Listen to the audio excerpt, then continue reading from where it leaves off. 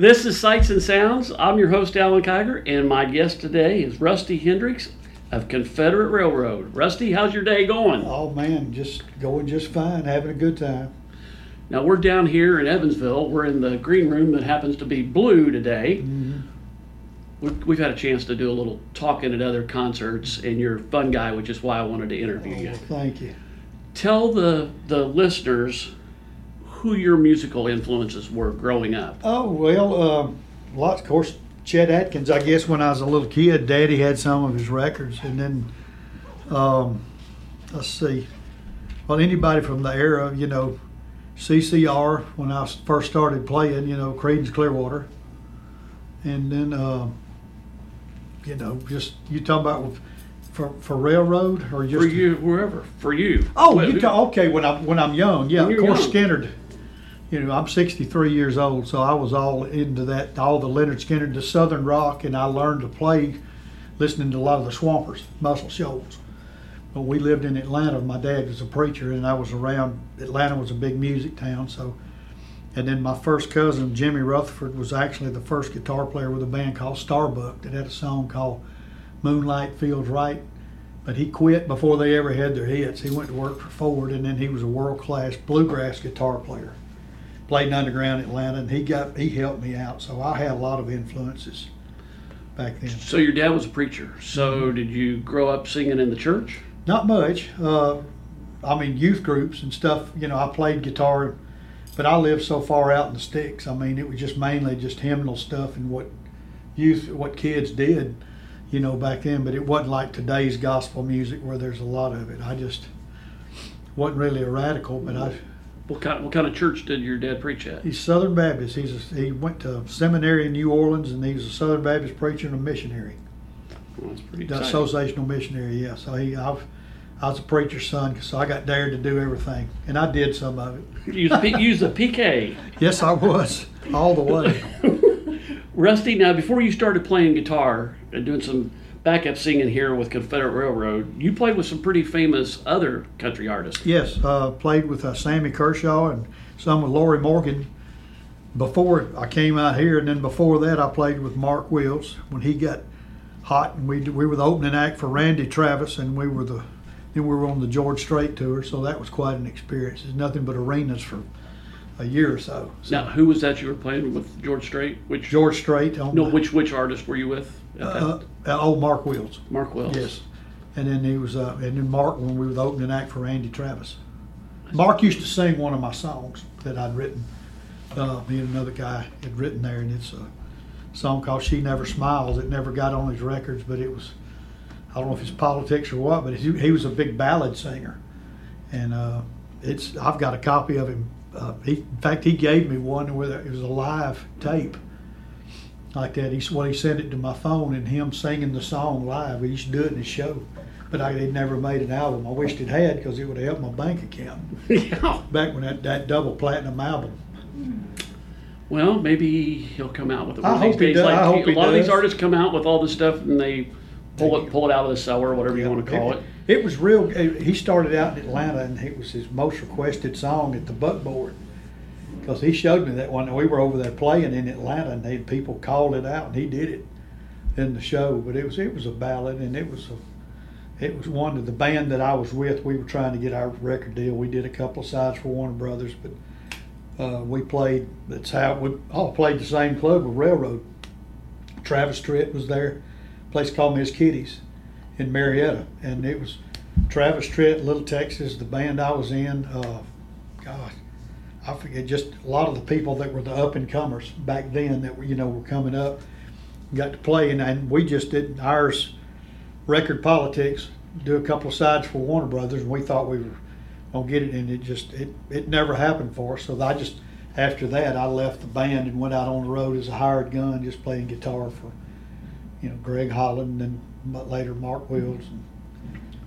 So you talk about being a songwriter. Mark sang one of your songs for a while. You had a #1 bluegrass song that you wrote called "That Old Country Road."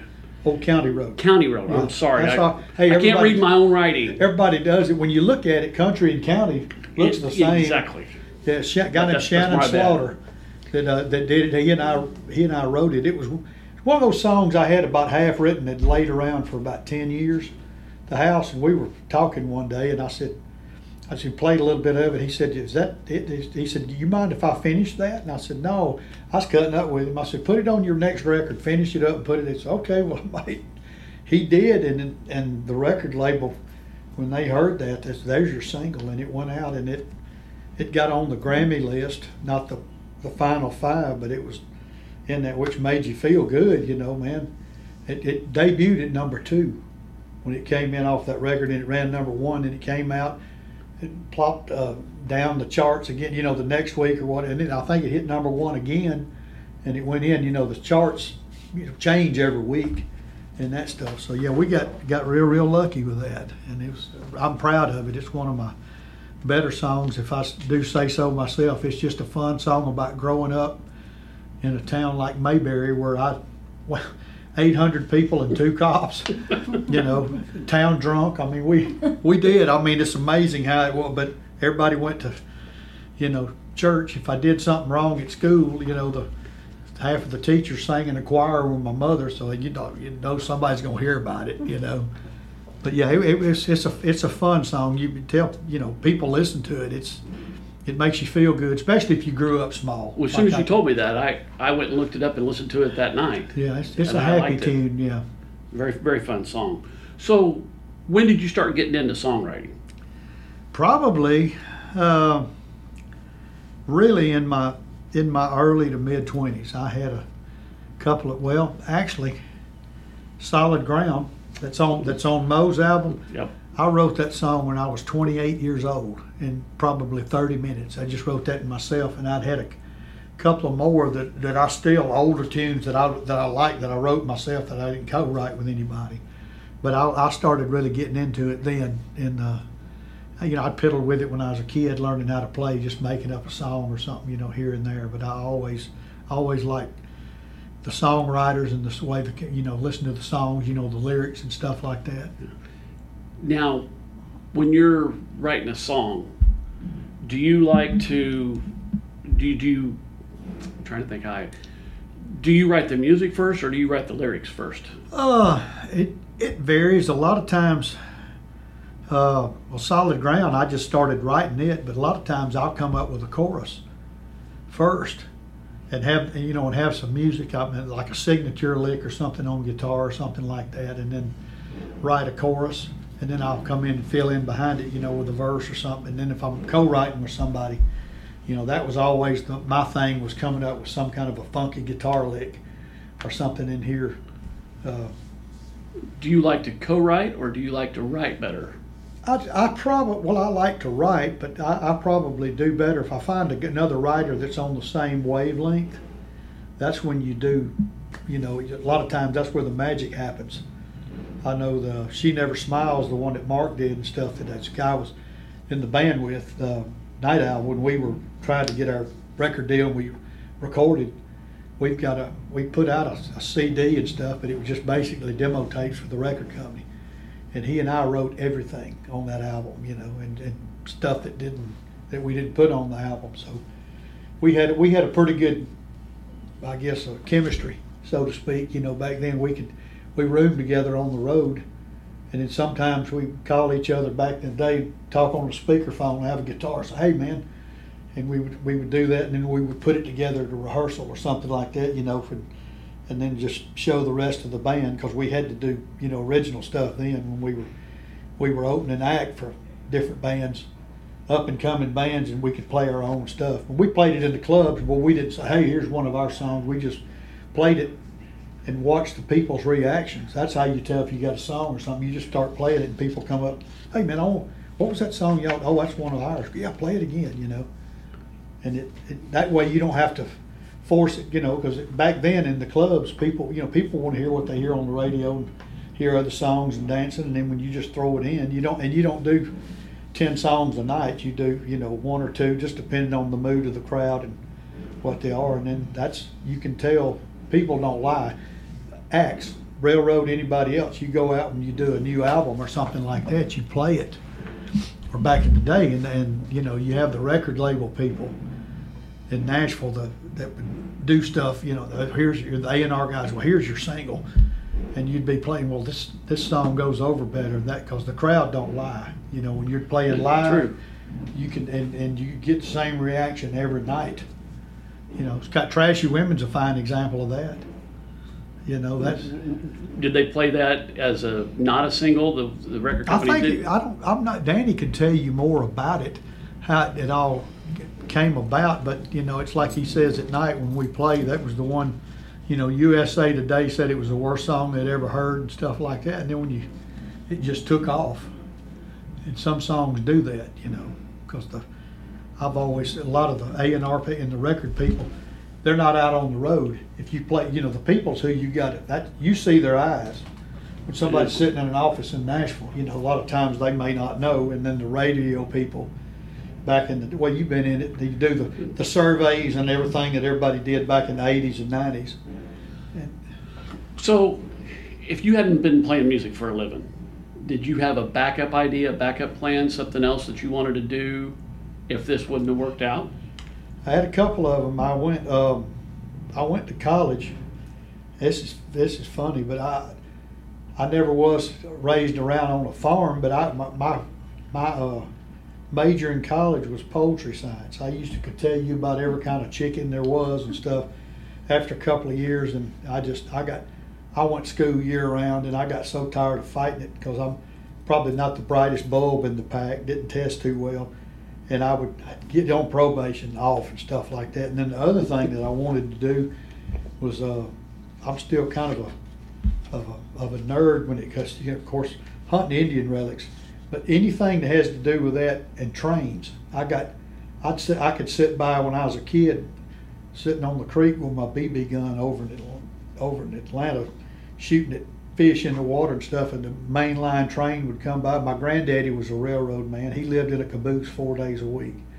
And just the romantic part of the railroad, you know. There's something fantastic. I like watching them now. I'll stop and watch a freight train we got a train in our backyard. Yeah. Well, so there you go. You got to go back in the woods to see it, but you could hear it at night. And there was one. Yeah, we were out looking at the Starlink thing the other night that Elon Musk shot up. Yeah. And we had a train going west blowing its whistle, and a train going east blowing its whistle. And there is something. That and it's kind of like the movie. I live 30 miles from Talladega, the racetrack. Never been to a race there. I don't care much about planes, air shows. It amazes me something that weighs as much as a train flies. You know, in the air, stuff like this. I'm just, you know, I kind of understand it. But mainly working for the railroad. That was what I wanted to do. And back then, you couldn't. Like I said, I'm 63 years old.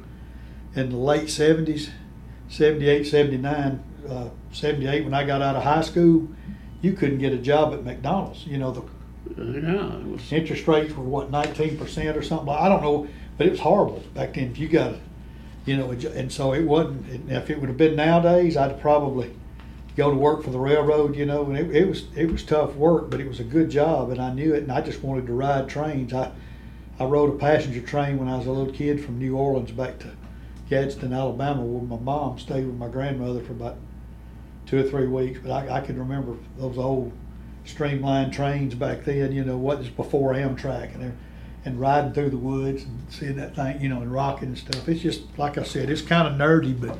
No, that's cool. That would be my, you know, my backup, I guess, or an archaeologist. Okay, well, we'll get that. Yeah. I'm gonna ask you some fun questions. Right. You've made mention when we've talked. Don't let me talk too much. No, I'm keeping an eye on our clock here, because I know you've got to do an autograph session here in a little bit, meet and greet. All right. So you've made comment a couple times. You've been married 38 years. Uh-huh. Where did you take your wife on your honeymoon? Where did we go? We went down to Gulf Shores, Alabama, before it was big. Back 38 years ago, there was like 2 hotels and a restaurant after it was open down there. I mean, it's huge, all that is down there on the coast now, but we kind of had the hotel pretty much to ourselves and the beach, because everybody had gone back to school. The rates went down. You know, we went down there and we kind of planned it. And I met Bob Heatherly at Atlantic's wife was down there. She was a salesman, and she saw me with a Cook Sound t-shirt on out there, and she walked up to me on the beach, and that's one of the ways I got into Nashville. That's right out of a movie. She came up and my hair was a little longer. She said, "You've got to be a musician. I see your shirt, Cook Sound." So on my honeymoon, I met one of my connections in Nashville later on before I could even go up there. That's the oddest story in the world. But she gave me a card, said my husband just left RCA and was working with somebody else, said, "You need to come talk to him." She never heard me play a lick or anything. I go, "Yes, ma'am, I sure will." Isn't that amazing? It is. I mean, that's divine intervention. Absolutely. What that is. It's got, the good Lord put us there because we had the whole beach to ourselves. Miss Heatherly was there and maybe another couple, and it was just nothing but just cleared. We had the restaurants. We stayed there a couple of days, and then we went down in Louisiana where my sister stuff, visited some friends and just took our time. But yeah, that's where I went, was Gulf Shores, Alabama, before that's big like it is now. What's your favorite food to eat? Oh, probably seafood. I like a lot of different things, but if I can go out and eat fancy or something like that, crab or any kind of shrimp, fried. But I love coconut shrimp. I've been eating those things here. You're the guy that eats them. I always wondered who ate them. Yeah, they're probably out. If you went with it, well, we fed them all. I make myself a pig eating it. It makes you almost get sick like that. But I like, chicken, steak, pork chops. Where would you like to go that you've never been? This could be musically, or it could be a vacation, just someplace you'd like to go that you've never been. Oh, man, that's a tough one. I've been everywhere in the U.S. We can talk the whole world. Yeah, the whole world. Well, there's one place does it count? Someplace I could go back to? Or just someplace I've never been? Well, okay, we'll change it. Someplace you'd like to go back to. Well, and because I wanted to take my wife there. I mean, I've been to France and stuff, but London, England, and I think it's because we could kind of understand each other. But going over in London, just because of the history of it, all the history over in that part of Europe, the castles, things like that. I've played over there in some of these old castle ruins, and I'm out walking around. Like I was telling you, I'll take off walking somewhere, and we were playing a festival and had a couple of days in Nottinghamshire, where the Robin Hood, that part of England. Yeah. We were there with Gene Watson and a bunch, and I went around in town and went in these old castle ruins and stuff, and the canals that people still live in, those little boats, and you get around, and it was just neat. A lot of World War II, Germans used to strafe that. We played on the old airfield that the Germans would come over and bomb in England and strafe and stuff. But yeah, that's just a cool place. I'm sure I can't say, Norway or someplace. You see pictures of it and stuff like that, but just England in general. And then London was just, like I said, just the history of it. Not Nottingham, but Buckingham Palace and stuff. Well, I got to spend a day there. Well, that's pretty cool. Yeah, it is. And just riding the tube, that's the subway, like the same thing in New York, But and I enjoyed myself. Our daughter was a nanny in New York, and I'd been up there, playing and stuff. But I had a week up there. We went up to see her, my wife and I, and my sister and brother-in-law, and I enjoyed New York. Like I said, I'm rambling, but I'm talking about just seeing stuff like that. I wouldn't want to go up there now. Okay, what is your favorite movie, or one of your favorite movies? Sometimes people have a hard time picking out one, but yeah, I don't go to a lot of movies anymore. Let's see. Probably, I like old classic historical, like World War II movies, and I'm probably Von Ryan's Express. That old, about the escaping out of the camp stuff. There's so many of them, and then later on, the latest movie that it was Hunt for Red October, just a killer movie. It's a great movie. But I've got anything military like that. It doesn't have to be gory, but it's just something that's either happened or could, or something realistic. We've watched a lot of World War II movies here lately. The Great Escape. I mean, there's a ton of them back in the '60s. The Battle of Britain. Some of those. Well, I know what your hobby is, but you kind of touched on it a minute ago. Why don't you tell the listeners what your hobby is? I love hunting Indian relics. If it's a piece of an arrowhead, something that's worked, or I've got some different things, axes and stuff like that. But I found as a kid, I found my first one in a cornfield when I was about 9 years old with my BB gun out shooting at blackbirds, and I got hooked on them. On my grandmother's place, that they had a field and a garden spot where they'd find them, and I never paid that much attention to them. I'd hear them talking about them, and I got hooked on them back then. And anything that was made 1,000 or 2,000 years ago, whatever, out of a rock that people had to survive, back then, it was making babies and hunting, fishing 24/7. That's what the men did. You were survival mode, and so anything. And if anybody's likes arrowheads or something, watch a flint knife or take somebody and let them see how they fire the rocks and chips and how they whittle something out that's deadly out of a rock. So if it's broken, if it's been chipped away at, it's still an arrowhead to me. I've got good ones and I've got pieces of them and stuff like that, but I don't leave anything laying there. If it's something, I pick it up. It's just an interesting. So what's probably your oldest artifact that you have? Oh, I don't know. I don't really know how to date them. The better the point, which is an arrowhead, they call them points, usually the older ones. Now Richard with the headhunters, he likes that stuff too, and he knows the names of them more than I do. But it'd be hard for me to say the oldest one that I have. I've got pieces of pottery. I've got a sandstone grinding bowl that was there, and the rock. And you found all this stuff? Yes. Some of it. Now, a lot of it, fans have given me stuff. Come to a show, somebody would say, here, lady in Ohio several years ago gave me an axe head and about 6 or 7 arrowheads and like some kind of a game stone or something, that best I remember, that she gave me. And I said, well, I thought she showed it to me. She says, no, I want you to have this. She said, my brothers, none of them cared anything about it, and their dad had passed.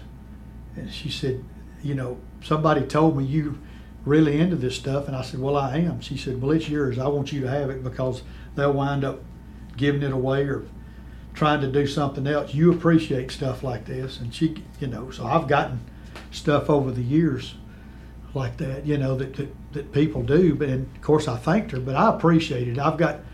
My wife stays on me all the time in the room. There's piles of guitar cases. I've got about 30 guitars now. I've had more. And that room down there, that office that I have, she says, if you don't organize some of the stuff, it's like a pig trail going to back there, where I work on stuff, where I write. But I've got arrowheads just piled up, pieces of them, broken ones, they're laying there. Somebody don't know what they are. So what's all that busted rock there? Well, they're Indian relics if you look at them. So you said you've got about 30 guitars. Now I do, yeah. I've had more, but. Okay, so pick one or two that would be your favorites and why they would be your favorites. The one I play on stage now, I've got a black Strat that I got probably 25 years ago, and it means a lot to me because of my mom. Now, what I was going to get it, I had some more Strats, or Strat types, and I went to a buddy of mine worked in a pawn shop, and that Strat was hanging in there. Some guy had bought it for his daughter. She had never, an American-made Strat. She wanted to play guitar, and then she changed her mind. She wanted a computer, so she sold it to him, traded it in, and I saw it and played it. I said, God, yeah. I said, if this thing doesn't sell, I said, I'm going to come in next week. I didn't have any money in my pocket. And I'd taken my mother down to town just right after my dad had passed. I had the lawnmower, and I was getting it serviced, the riding mower. I drove into town, Gadsden, to get that, and was going back home. And I said, I'm going to swing in here with it. And had my mom, My mother had her checkbook, wrote a check for that guitar. Now, there's something divine. I got to stretch it, but I'll tell you. No, the reason that is, and it really means so much to me, is the reason I still play it. my mom wrote a check. I said, Mama, let me just go home. I'll go to the bank or do whatever. I had a 2-year-old daughter, was working. This was between stints in Nashville. My wife and I, first house, I didn't have money laying around. I don't now, but just, back then. But I was going to he would have held it for me. Mama wrote him a check, and he sold that guitar to me for $300, and it was worth more than that. But he just, no buddy of mine, he said, just give me that. Still had the plastic on the pick guard. Oh, wow. And anyway, after that was over, I went in, and I told Mama, I said, look, she said, oh, yeah, pay me whenever, or don't even worry about it. She didn't want it. She wanted to just, I said, no, you can't just go out and buy. I said, Mama, I got this. I got that. I paid her, I think a week or so later when I kept some extra money. I had $100 I was going to give her, to work on it. She didn't want it. She said, "No, we'll worry about that later." I went out. This is a God's honest truth. About 2 or 3 weeks later, I came out of that bar I was playing in, walking out the parking lot to go get in my truck, and I saw something doing this over on the side, and there was a wad of $20 bills that was rolling. The breeze had it that night, rolling across the parking lot. It fell out of somebody's pocket. It was as big around as a beer can. And it was right at $300 that was there with $20 bills. And I went and gave that to my mother. And she didn't want to take it then, but I said, good Lord wanted me to have this guitar, because that just, no reason at all. And it wouldn't have done any good, because, everybody that was drunk coming out of the bar, somebody lost $300. But it was a roll of 20s and stuff like that. And so that guitar, and I got some different pickups and stuff that put in that a friend of mine that was a guitar builder put in, and I've used that guitar on more recordings, and it's my main guitar. I've got all these guitars, but it's the one I still use on stage every night, because it just that. I mean, the sentimental value, and it just sounds good. It feels good. It's my favorite one. Sounds like you've had a few of these divine interventions. I have, and I am so thankful. I'm so lucky. I never take a minute of playing guitar for granted. I never have. Every time I sign something, take a picture with something to people, I'm thankful, because there's a lot of guys that know a whole lot more than me. I'm just a guitar player, but there's guys out there that forget more in a day than I learn the rest of my life. But I've been lucky with a lot of help from people, Jeff Cook, people like that, people that I've met along the way that enabled me to get in. Like I said, I knew Danny from the barroom days, and then Mark Wills sang one of my songs, and we were doing those demos. He sang that when he's trying to get his record deal, and just been in the right place, and got to get out and meet a lot of people. That's how we met. You just walked right up to me first time I met you, and I'd met you before, but not like who's this guy? Won't shut up. And you walked up to us and just started talking, and I thought, I like this guy. Hey, well, I like this guy. That's just me, man. I try to enjoy life, and there again, I'm thankful for what I've got and what's been handed to me, to do this. If it all ended tomorrow, man, I've got a story to tell. I can tell you the rest of my life. It sounds like you ought to write a book. Well, I would, but I'd probably get myself in trouble with a lot of people if I told the truth. You can just kind of just go around those things, but that's right. Yeah, no, I literally could, because the stuff, club stuff, you can play 10 o'clock at night till 4 in the morning, 5 nights a week, 6 nights a week. I couldn't do that now if I had to. We did, play so many nights back. You don't even know what day it is. You're just going in and playing in places, full of drunk, cigarette smoke, everything. The old honky tonks, roadhouses. I've played them. I've seen more stuff than I wanted to see.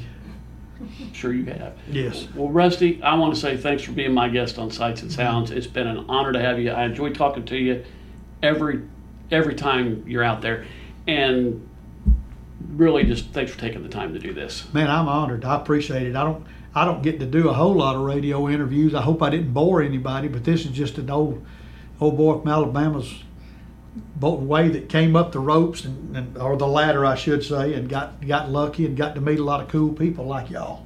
I appreciate that, and I think that's what listeners like to hear. I think listeners like to hear that musicians or movie stars, I don't interview any of them, race car drivers I've interviewed, they're people. They're just like her, everybody gets up in the morning, puts their shoes on, and puts their pants on. And I think people love that real sensation of. And me, something else I do where I live now. I live way out of Birmingham, and there's we've got a hardware store and a company, kind of like a general store. And every day you walk in that store, and there's railroad band pictures hanging in there, old wooden floor. But I drink coffee with a bunch of older guys every morning, and people come in. I've signed stuff coming in and say, "What are you doing?" And I drive around in a little Sentra. I don't need a big car. I just my little old car down there, and people, they said, "Why are you driving that? Why you do?" I said, "Man, this is just me. I don't care." You know, they think because you sign stuff, but I'm about as plain as you can get. I just like the simple things in life. That small town, growing up, you know, just appreciate it. Doesn't have to be. You know, an ice cream social is a big thing to me. Even if I'm a diabetic, I'm gonna go to one. You know, that's just kind of the way it is. Well, thanks again for being our guest, and I greatly appreciate it. I'm honored. Thank you so much.